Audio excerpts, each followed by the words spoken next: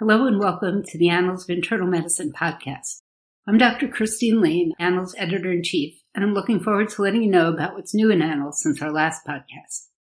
First, I want to highlight an American College of Physicians position paper on ethical issues related to the integration of precision medicine and genetic testing into clinical care.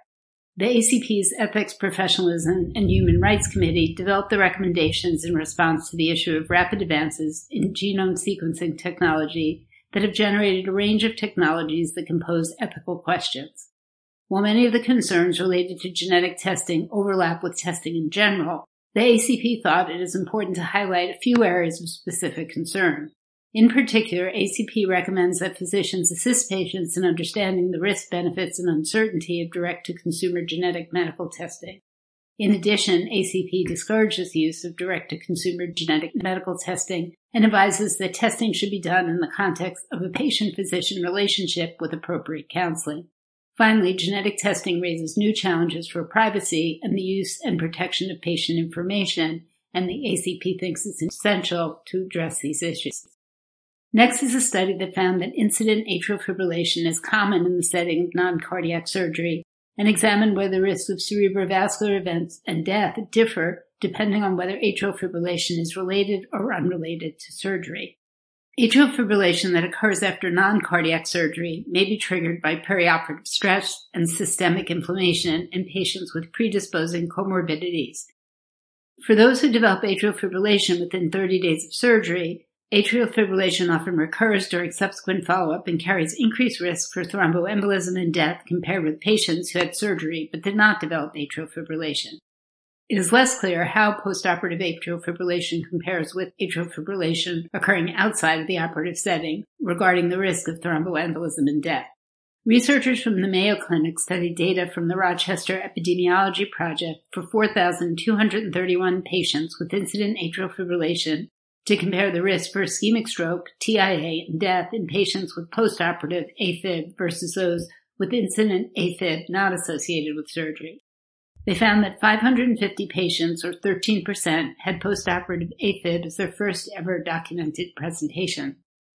Most of these incidents occurred within 1 week after surgery, and the cumulative incidence of subsequent documented atrial fibrillation was approximately 21% at 1 year after the index periprocedural episode. The authors also found that compared to AFib unrelated to a surgical procedure, postoperative AFib was associated with similar risk for stroke, TIA, and death. According to the authors, their results suggest that patients with postoperative AFib may require ongoing surveillance for the arrhythmia and its complications. They also suggest that the underuse of anticoagulation in these patients may reflect the perception that postoperative AFib is an isolated, provoked arrhythmia after non-cardiac surgery that carries less severe implications than other forms of atrial fibrillation. But these data show that this perception may be erroneous. Next is a systematic review that found that when telehealth-delivered care was used to supplement or replace in-person maternal care services, clinical outcomes and patient satisfaction were similar and sometimes better compared to in-person care.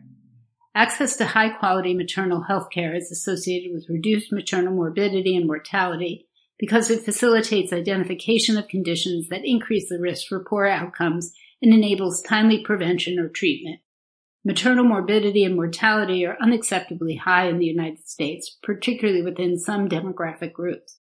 The use of telehealth services to deliver maternal care is a possible strategy towards improving delivery of maternity care, increasing patient satisfaction, and reducing maternal health disparities.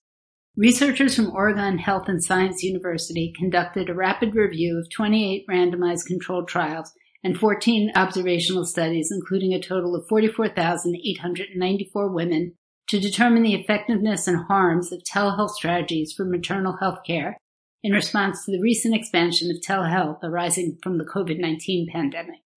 Many of the telehealth strategies included in the review were studied to treat postpartum depression, minor diabetes, or hypertension during pregnancy, or as an alternative to general maternity care for women with low-risk pregnancies. The authors found that telehealth strategies resulted in mostly similar or sometimes better maternal, clinical, obstetric, and patient-reported outcomes compared with in-person care. More specifically, they noted that telehealth may have a role as supplemental care for postpartum depression, as telehealth interventions were more likely to improve mood symptoms in the short term compared to in-person care alone.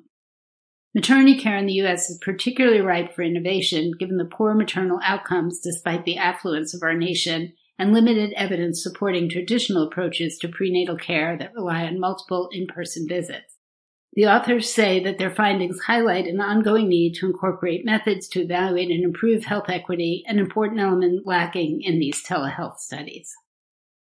On August 9th, Annals published 2 articles from the Women's Preventive Services Initiative, a national coalition of women's health professional organizations and patient advocacy representatives. The articles include a clinical guideline recommending that clinicians discuss obesity prevention strategies with normal weight women aged 40 to 60 years, and the evidence review that provides the foundation for the recommendations. Obesity is a common condition in women during midlife, affecting about 43% of American women aged 40 to 59 who may experience physiologic changes related to aging, menopause, reduced physical activity, and changes in body composition. Obesity increases the risk for many chronic conditions, including hypertension, dyslipidemia, type 2 diabetes, coronary artery disease, stroke, and all-cause mortality, and is causally related to cancer at 13 different anatomical sites, including the endometrium, ovary, and breast. Previous clinical recommendations have not specifically addressed obesity prevention in midlife women with normal BMI. The Women's Preventive Services Initiative recommendation addresses this gap by considering evidence on the effectiveness and harms of behavioral interventions to prevent weight gain and obesity in women aged 40 to 60 years who are not yet obese.